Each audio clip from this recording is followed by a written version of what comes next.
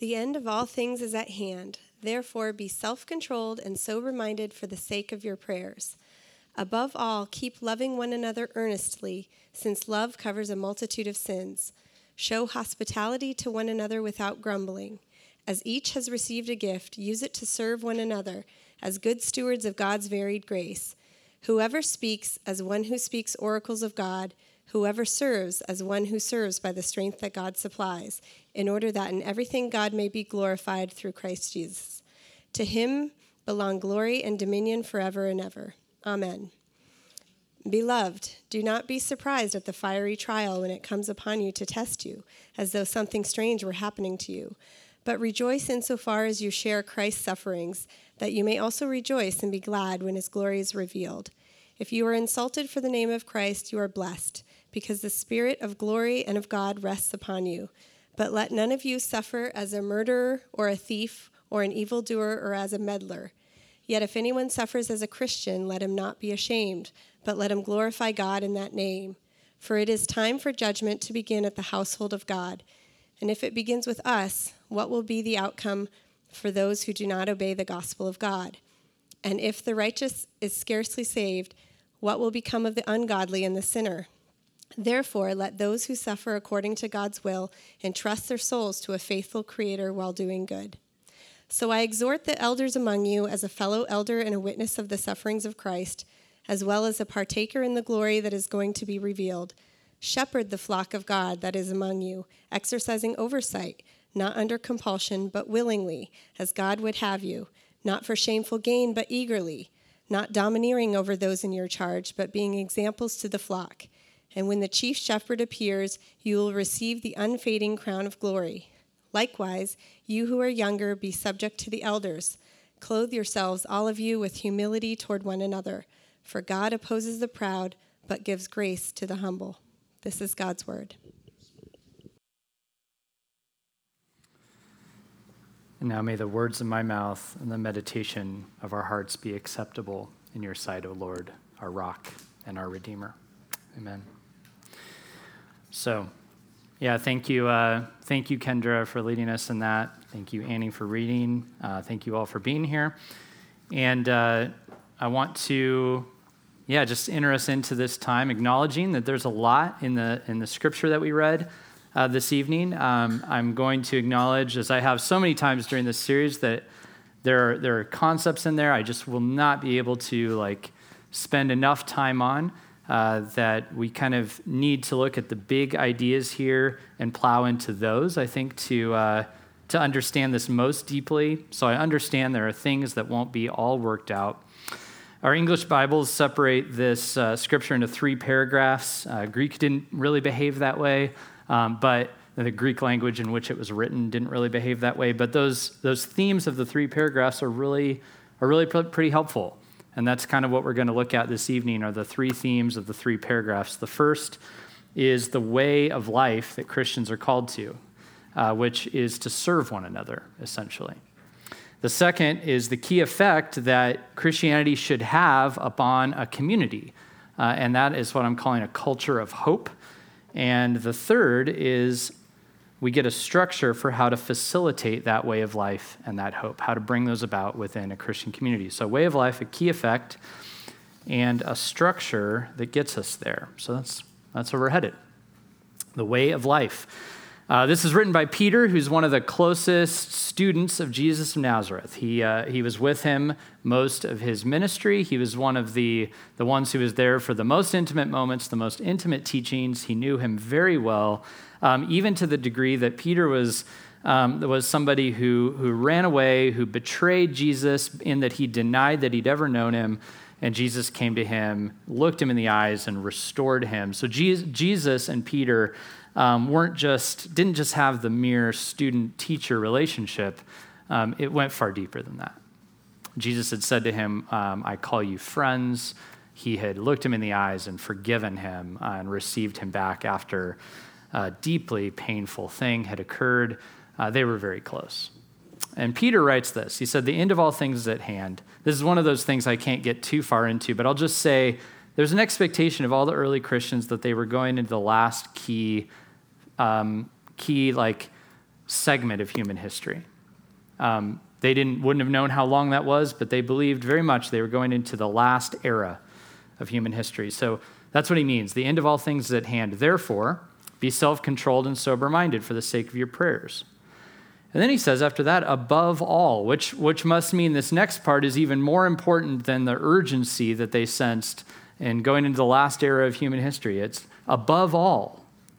Keep loving one another earnestly, since love covers a multitude of sins. Show hospitality to one another without grumbling.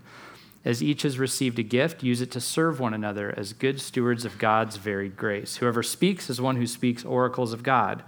Whoever serves is one who serves by the strength that God supplies, in order that in everything God may be glorified through Jesus Christ. To him belong glory and dominion forever and ever. Amen. I loved, by the way, when the reading was happening, how some of you responded with an amen right there. You get this little window into people's church background sometimes when those things happen. When we were down in Mexico, I read the scripture, the flower fade, the grass withers, the flower falls, but the word of the Lord endures forever.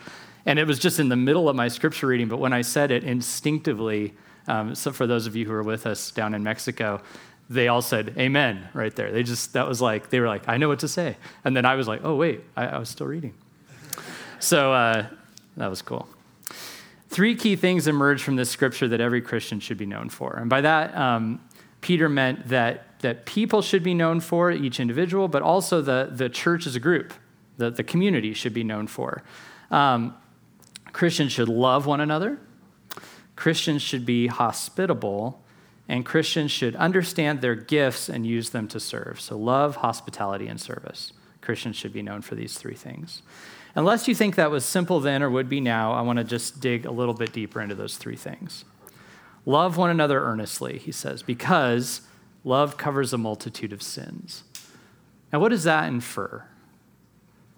Love will be despite and amidst the experience of being impacted by the sins of others. This is why sins are spoken of as being covered over by love here. It's not that you work over your own sins to cover them. This is a Christ-patterned moment where Peter is saying you're going to need to cover the sins of others. Jesus and his love buried our sins for good, and we too, like Jesus, will be sinned against, and love will cause us to forgive and cover over a multitude of other people's sins. Jesus' disciples once asked him how many times they needed to forgive somebody that sinned against them, and they said up to 7 times. And Jesus said something that gets translated a little differently depending on your Bible translation, but either way, it's shocking. He says either add 70 or multiply by 70. So when they said up to 7 times, imagine he said add 70. 77 times I'm going to forgive somebody? I mean, how many of us have been slighted by somebody and thought to yourselves, if we did that about 76 more times, that wouldn't be so bad. I think I could let it go another 76. Now, what if he said multiply? Whew, that's even more. Now, at the bottom of Jesus' words were really an expression that meant something of an uncertain and indescribable amount of times. Kind of what he was saying was, there's not a limit. There's not a cap. Forgive and forgive and forgive and forgive. And then he went into a story about a servant who had been forgiven a massive debt and then refused to forgive someone who owed him just a little bit of money. And what was Jesus trying to say in telling that story? He was saying, I am forgiving your massive debt. You have no idea how much you owe me, how massive your debt is. And I love you. I will be forgiving it entirely. You deserve to pay for your shortcomings. And to forgive means that you're not going to require somebody to pay back in any way. Jesus is saying, I will be forgiving you of your massive shortcomings. I won't require you to pay back a bit of it. So to love others who sin against you is to go out and offer the same thing that you've been given by God. What God has given to you, you will be offering to others. That's not easy. It's powerful, but it's not easy. Hospitality, that's fun, right? Having friends over for dinner. That's great. Except, he says, without grumbling. Well, why would he bring that up? Right? he must not just be talking about having your best friend over for dinner. He seems to have something else in mind, like showing hospitality or opening your home up to or sharing with folks who you would prefer not to right now, when it is not life-giving or good for my mental health, right? Those are the ways that we tend to say it today. And hear me, there's legitimacy to not being taken advantage of or pushing yourself too far. It's all motives matter. Last week's sermon was all about that. The motives matter. But a lot of the times we say these things, and the truth is we don't want our lives to be inconvenienced, difficult, or costly. And true hospitality is costly. It's taking someone in when they may be at their worst. It is entering into emotional complexity with people. It is giving what may never be repaid to somebody. Rod, a mentor of mine, said, you know you're hospitable when you haven't cleaned up the house or bought any groceries and someone needs to come over and you open your door. It's not when they get to see you at your best and they say, wow, good work. It's when they see you at your worst and you invite them in when you're at your worst. It's when you open up your space in life anyway. For me, one of the moments I encountered the deepest hospitality is I was going through the hardest time in my life. I was going through a divorce years ago. And people let me stay, or a friend stayed in my house. People had me in theirs when I had nothing to offer, when I was just a wreck, okay? And then as if those two weren't enough, he brings up serving. And he adds another caveat, serve with the strength that God supplies, which infers, of course, that this is for the moments when you've run out of capacity to serve, when you need extra supernatural supply of strength to serve in such a way that would glorify God. This all is like over and beyond stuff. He's speaking of the moments when we go beyond our capability, our limits, our desires, and he's asking for a lot here. He's saying true Christian community is when we push through all those boundaries and love, show hospitality, and serve beyond our limits. It's not all feel good. Don't get me wrong, it can be very rewarding, it is beautiful and sweet, but it isn't all pleasant, affirming, or life-giving. It's not. Now that said, this is the flip side, it is deeply connected to who God made us to be. It will connect us to Jesus, our loving and serving Savior, deeply. He loves us more than we could ever imagine. He has served us in ways that were absolutely detrimental to all forms of his health. He's prepared a place for us. He's hospitable in the most profound ways. And Peter says that we have been given a gift by God. Some kind of unique element of ourselves has been given by God that makes our relationships, our church, and our world more rich and more beautiful because each one of us is here. And the calling is to offer that gift to others. You have a gift. Bring your unique self to the table that nobody else quite brings. So it's a members meeting Sunday, and I sent around a quick survey to all of you. It's in your email. This is my reminder to you to do it. And I know 30% of you open the emails, and then beyond, that's not bad, right? Andrew knows a little bit about it. It could be worse. It's really good, yeah. So thank you. You're doing very well. But the other, 70% of you, go ahead and open that up at some point and fill it out because we're looking for not right now, Zach. Let's do it after church. You want it done or not? If it has to be now, no. But that little survey is trying to get at a little bit of the unique self that you are and what you bring. It's not perfect, it's short, it's simple, but we just want to get this little snapshot because we want to do a good job of helping to direct each one of us into what God has called us to do, into your sweet spot, because we know that each of us brings something absolutely unique. I've never met another Mike Almaroth, right? I mean, we learned today about Chef Chic. I wasn't even going to bring that up. But I mean, I know other musicians, but I know other good musicians, to tell you the truth. But I've never met the good musician, soft-spoken, low-key scientist, most competitive, athletic, devoted, kind guy that's sitting back there before. I've never met another one, right? And the same is true of all of you. Like, I've never met another one of you. And you bring something incredible to the table. Each one of you brings a gift. Each one of you is a gift. And what we learn when we learn what ours is and we offer it, it is a beautiful thing. So this love, hospitality, service is hard, but it also brings out the deepest part of our gifting and our strength as a people. Monty Williams, the Phoenix Suns coach, you may have heard his little quote where he says to his team, everything that we want is on the other side of hard. And I love that quote because it doesn't ignore our deepest longings. There are things we want. He's talking to athletes who are excellent at basketball, right? And he's like, you want to play and be amazing. You want it, you have the gift. Now, we're going to have to work incredibly hard together to do this. It's both. There's a gifting, and yes, it is very hard to do. But Peter says it will glorify God, and don't you know that's what the human heart was made for? Our greatest joy comes when we are most aligned with our Creator and doing what we were made to do for Him and not just for ourselves. The Christian way of life is that we love, we're hospitable, and we serve. And it's not easy. It is hard work, but it glorifies God and it brings deep joy.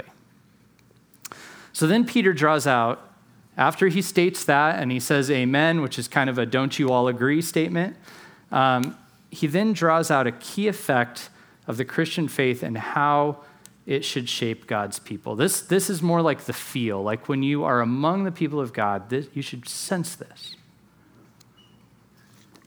And he says this, beloved, do not be surprised at the fiery trial when it comes upon you to test you, as though something strange were happening to you, but rejoice, insofar as you share Christ's sufferings, that you may also rejoice and be glad when his glory is revealed. If you're insulted for the name of Christ, you're blessed, because the Spirit of glory and of God rests upon you. Let none of you suffer as a murderer, a thief, or evildoer, or a meddler. Yet if anyone suffers as a Christian, let him not be ashamed, but let him glorify God in that name, for it's time for judgment to begin at the household of God. If it begins with us, what will be the outcome for those who do not obey the gospel of God? And if the righteous is scarcely saved, what will become of the ungodly and the sinner? That's a part we don't have time to plow into. But here's the summary statement. Therefore, let those who suffer according to God's will entrust their souls to a faithful Creator while doing good. Let me just repeat that last line. This should be the experience that people have around Christians, that we entrust our souls to a faithful Creator while we do good. Let me begin by saying I, especially this week, have no right to scold any of you on this topic. This past week, if I'm honest, I have not rejoiced in my trials very well. They weren't even fiery. I'm not going to lie. They weren't even about my faith. I have been mad at warranty companies.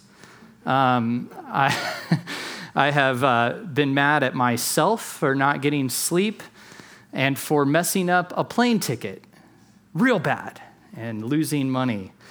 And that has stolen my hope and joy in moments, and that's not good. I have not arrived. I am not in any position to give you lectures. All I can do is look at this with you and ask God, what do we need to move in this direction? What do we need to do to move in this direction? So we can be the kind of people who could be deeply criticized and even publicly opposed, have a fiery trial come upon us, and who could be unsurprised and committed to doing good in the face of that experience. What would that take? And it's important, isn't it? When we look back as a church, and right now I'm speaking to us in our particular context, we are Americans in a Christian church. We're either in it or willing to show up to it. So I'm going to talk to us.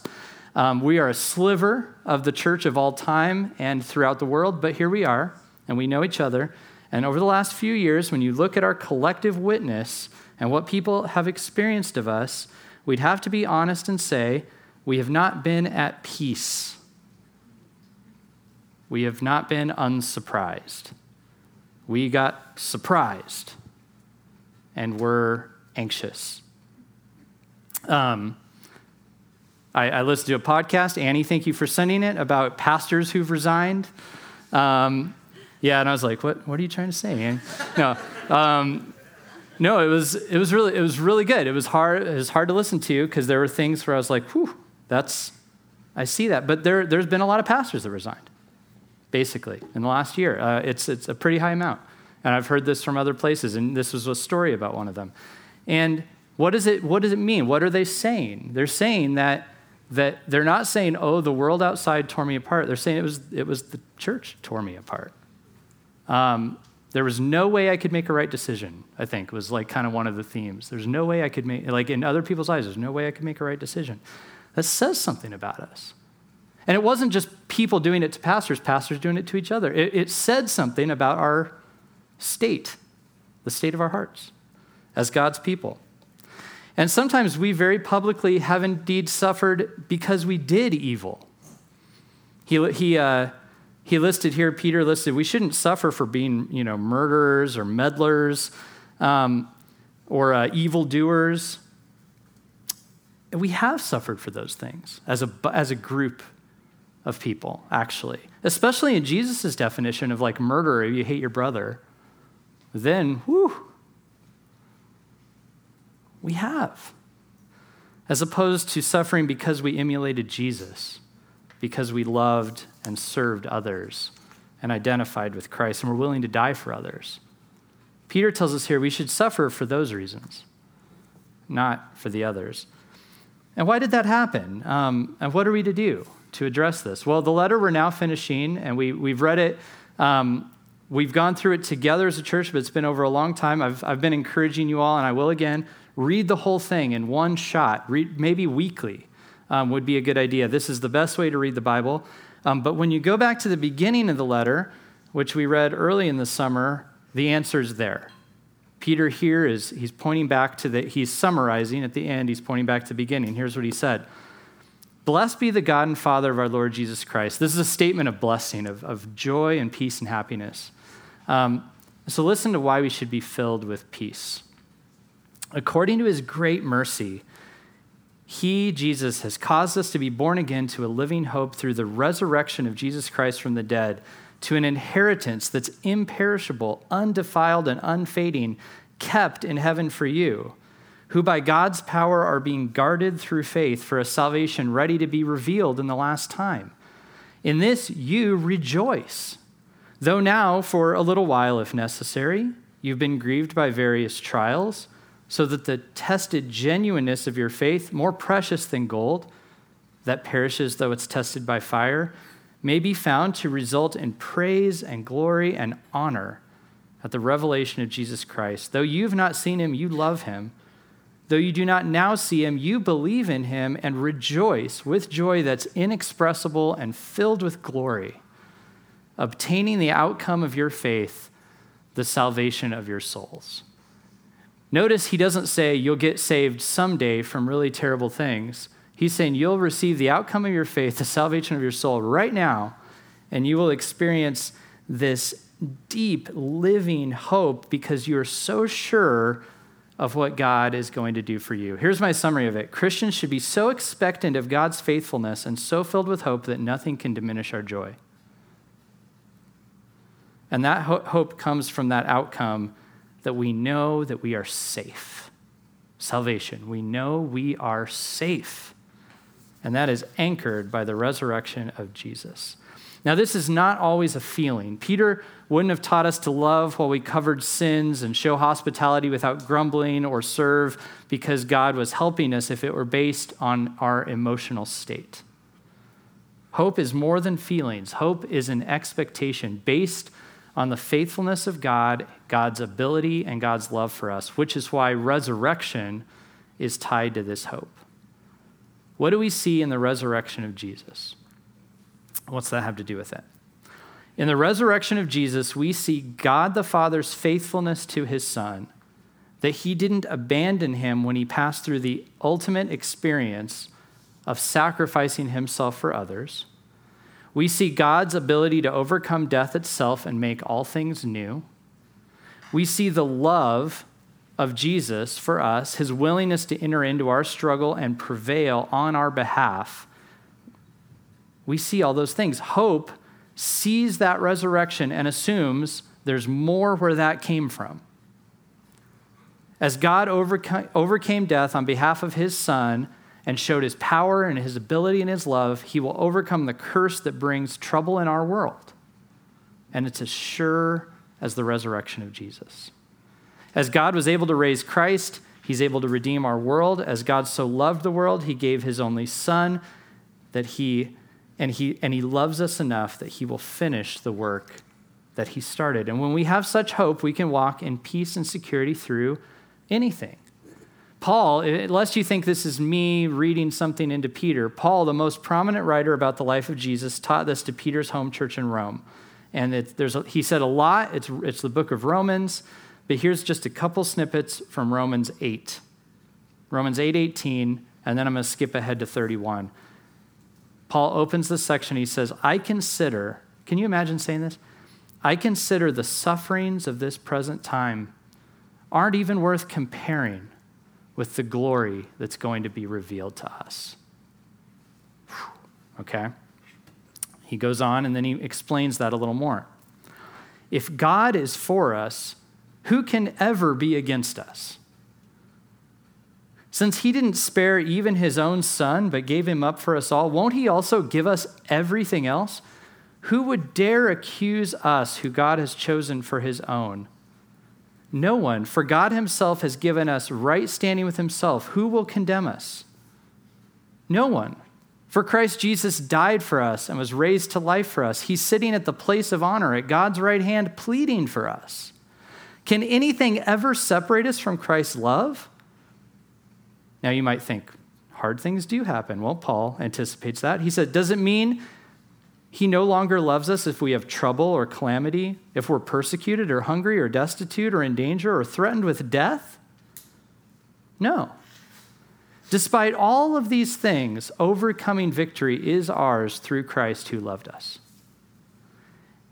I am convinced, Paul said, that nothing can ever separate us from God's love, neither death nor life or angels or demons or fears for today or our worries about tomorrow, not even the power of hell can separate us from God's love. No power in the sky above or the earth below. Indeed, nothing in all creation will ever be able to separate us from the love of God that's revealed in Jesus Christ our Lord. In other words, if God is for us, nothing can shake us. So what does it mean when we are shaken? As I admitted, I dealt with this week. Or worse, when we are turned upon because of our faith. It does not mean, I'll tell you what it doesn't mean. It doesn't mean the world got crazier. History exhibits it's been quite crazy, dare I say crazier, many times before. I watched a movie about World War II this morning. It was crazy. Crazy. It doesn't mean it's time to abandon Jesus' calling. This was several sermons ago. Do we return evil for evil? No. Jesus has called us to do the opposite. It means we need to return to hope in God. We need to return to the source of our hope or seek to find it for the first time and say, I don't have this hope. Where would I find it? The 42nd Psalm is a great place to find words for this because it doesn't sugarcoat life. It starts out, as a deer pants for water, so my soul yearns for you. Some of us who grew up in church have a song in our heads playing right now. Yeah, and here's the trouble with that song. John Siepen, a counselor here in town, he uses this in counseling, and he always prefaces by saying, a deer pants for water when they are being hunted. Here's why. Because a deer just running around in its natural habitat, it knows where the water is. It's not lost. It is running out of breath, doesn't know its surroundings because it's being hunted. The songwriter here feels forgotten and oppressed. They feel hunted. And then they say this line shows up twice in the 42nd Psalm. Why are you cast down, O my soul, and why are you in turmoil within me? And then the songwriter gives himself the answer, hope in God, for I shall again praise him, my salvation and my God. See, hope isn't having a positive experience necessarily or even positive feelings. This psalm expresses the negativity. I'm in turmoil. It doesn't gloss over it. But negative feelings can be a signpost to us that we need to turn back to the source of our hope, to God. And hope anchors us back into an expectation that God is faithful, capable, and loves us. I was talking with some leaders in Phoenix because we were saying the next election is going to be hard again, right? It will, for our world. And we were talking about, so how do we prepare people for it? And we were discussing the options, and we kind of came to like a dual option. I would say when I look back on myself a couple years ago, I assumed one of these and I missed the other. We need to prepare people for reality. I think to not talk about isn't good. We need to talk about things that are going on. That I saw. But I assumed something about myself and all of us going into that time. I assumed that our hope was anchored in Jesus, and it was not. And so as we talked about it this past week, we said we need to be proactively bringing people to the goodness of Jesus to prepare for the next round, right? We all need to do that. So the Christian way of life is love and hospitality and serving. The key effect of the Christian life is that we should have a culture of hope. People should feel it.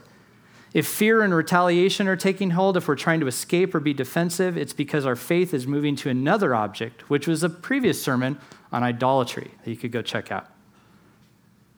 And it doesn't just happen like magic. It clearly doesn't happen like that, right? We just don't poof, have hope, love, and serve others. Everything in our human experience pushes us and pulls us in opposing directions toward fear and selfishness, which is why the Bible and the wisdom of God, stewarded through his people, has always given us a structure to help us get there. It's not just words. It's not just hearing a talk. So here Peter says something about that structure. So I exhort elders among you, as a fellow elder and a witness of the sufferings of Christ, as well as a partaker in the glory that's to be revealed, shepherd the flock of God that is among you, exercising oversight, not under compulsion, but willingly, as God would have you, not for shameful gain, but eagerly, not domineering over those in your charge, but being examples to the flock. And when the chief shepherd appears, you will receive the unfading crown of glory. Likewise, to you who are younger, be subject to the elders. Clothe yourselves, all of you, with humility toward one another. For God opposes the proud, but gives grace to the humble. The word so at the beginning of this connects it back to the previous statement. So here's what you should be thinking. How do Christians entrust themselves to a faithful Creator while doing good? How do they hold on to hope? Peter's answer is, elders, shepherd the flock. Younger people, be subject to the elders, and all of you clothe yourself with humility. Now, we have a members meeting after this, and I want to try to help clarify why we even have something called members. I kind of don't like the word. Basically, the word member is best understood in the metaphor of the body that comes out in Scripture. We are one body with many members, meaning members mean like fingers and toes and knees and elbows and stuff like that. Like everybody has a role. But often when I hear the word member, I think like member of a country club or like a subscription service or something like that. Like I'm a member, what are the benefits, right? And so the word isn't always helpful. But terms aside, there's this idea in the Scripture that teaches that you should have a real belonging to a community of God's people. In many ways, it's assumed. For example, here, the elders are to shepherd the flock. Well, as an elder, which I still sometimes go like, how did that happen? I turn 40 next week. How am I an elder? Well, look around. We need more old people. Can invite your grandparents? And then we'll improve that ratio. But I'm an elder. Who's in my pasture? In that metaphor, if I'm shepherding, who's in the pen? Who am I responsible to? Who acknowledges me as their elder? I don't get to just assume that over somebody and just go like, I am your elder. Listen to me. That'd be weird, right? Who am I responsible for? I must be responsible for people who have an understanding that that's the relationship, right? And one can only be subject or choose to submit to someone or a group of people that they have acknowledged that God has called them to be under the care of. So we have to say, amidst whom am I growing in Christ? For what reason am I here? So the core idea of being a member of a church is this. It's acknowledging that God has placed me here with these people to be a disciple of Jesus, and that there's an understanding of that. If you feel that way, you should be a member of the church. We're still working, by the way, on a way to express a sense of belonging for people who are unsure about their faith. I think I want to find a way to do that. But rather than work out every detail of what it means to be an elder, I want to show you why it matters. I want to give you a sense of why it matters, okay? Why not just be free form? Why not ditch institutions and just, me and Jesus? Well, here's why. Institutions, which in a way it's talking about a structure, they always seem very burdensome until you need them. And then you often find it's quite worse to be out there on your own without them, without structures, right? Nothing's worse than showing up to an institution and realizing it doesn't work very well. That's so frustrating. And usually the best institutions are one you didn't even know was there. You go like, oh, you planned this? That's great. Order and agreement seem like a hassle until you need to fall back on it. I could illustrate this in 1,000 ways, but the best example I have was when I was at my worst. I mentioned I went through a divorce. You all must know that's not like the greatest idea for me to podcast about with to put out there publicly, but it's true. I did. It was a time of total disorientation for me, very few positive feelings. And I was on staff at a church. Now, I thought at this time that my ministry career was entirely over. It was some of the most awful thoughts went through my mind that I'd ever thought in my entire life. I didn't think I was capable of feeling or thinking. I felt like I couldn't see a day ahead of me. I was a new dad. I had a mortgage I couldn't pay for. I was in the middle of a home renovation, and everything was falling apart. And there were days when I was an extreme burden to everyone around me. I kept saying the same things over and over again. People slept at my house to keep me from doing stupid stuff. People hung out with me on my worst days and fed me. People served me when I had nothing to give back. I was living paycheck to paycheck. There were days when I was down to literally under $1 in the bank account. I was emotionally exhausted and confused. People brought me food. They took me out. My friends threw me my first birthday party I'd ever had. They didn't realize this. I'd never had a birthday party. I had a friend spend the night. I'd never had a birthday party. During that time, I had my first one. Now, a key element here is I was a first-time church member. That when I got that job, I became a member of the church for the first time. I'd been in churches, but I'd never been a church member. I'd never had elders before. And I look back at that time that this body of elders spent discerning me and my situation, how they had meeting after meeting. They calculated how to patiently engage with me. They led me through attempting to reconcile the situation, which, by the way, we have seen the need for that in a community here many times. It's not easy to do. They took responsibility for me. They were examples to me. One of the elders said, hey, when I was 26, I went through a divorce. I know how crazy it is. You're going to get through this. So I had somebody I could look at and go, okay, you lived. Maybe I can live too. And believe me, they didn't gain much for it. In fact, one of the biggest donors in the church I happen to know thought that they were wasting their time and money on me and making a bad decision and left because of me. I took up tons of time and I was a major headache. And despite some of my tendencies, I had to be subject to them. I had to take their cues instead of acting on my own feelings. Here, I, who was becoming a young leader, had to step down and be utterly dependent and take their lead on how to do basic things in my life. And the result of that, there were so many results, but the result of that is to this day, I love that church. Mike and Ray now work for that church as well. Cruz was poached from that church. We told them. Michaela and I met at that church, and we were helped along by these people. After a long time off, they brought me back into my role very slowly, working with students, and I still have relationships with some of them. I had a phone call with a couple last week who literally knew me when I was going through that. As kids, they watched that, and then they came back into my life and were mutually encouraging to me. The story ended well. God was faithful, and it's because there were people who took responsibility to oversee and shepherd the flock. Really difficult people like me. God knows that life is hard. Fiery trials are real, and sometimes we need to be shepherded. Sheep are a mess. Sheep stray off foolishly. They can be stubborn. We are all sheep. I am a sheep. Jesus is our chief shepherd, and he loves us. He suffered for us. He calls some of us, as unlikely as we are, people like Peter who would even turn on him and deny him 3 times, right?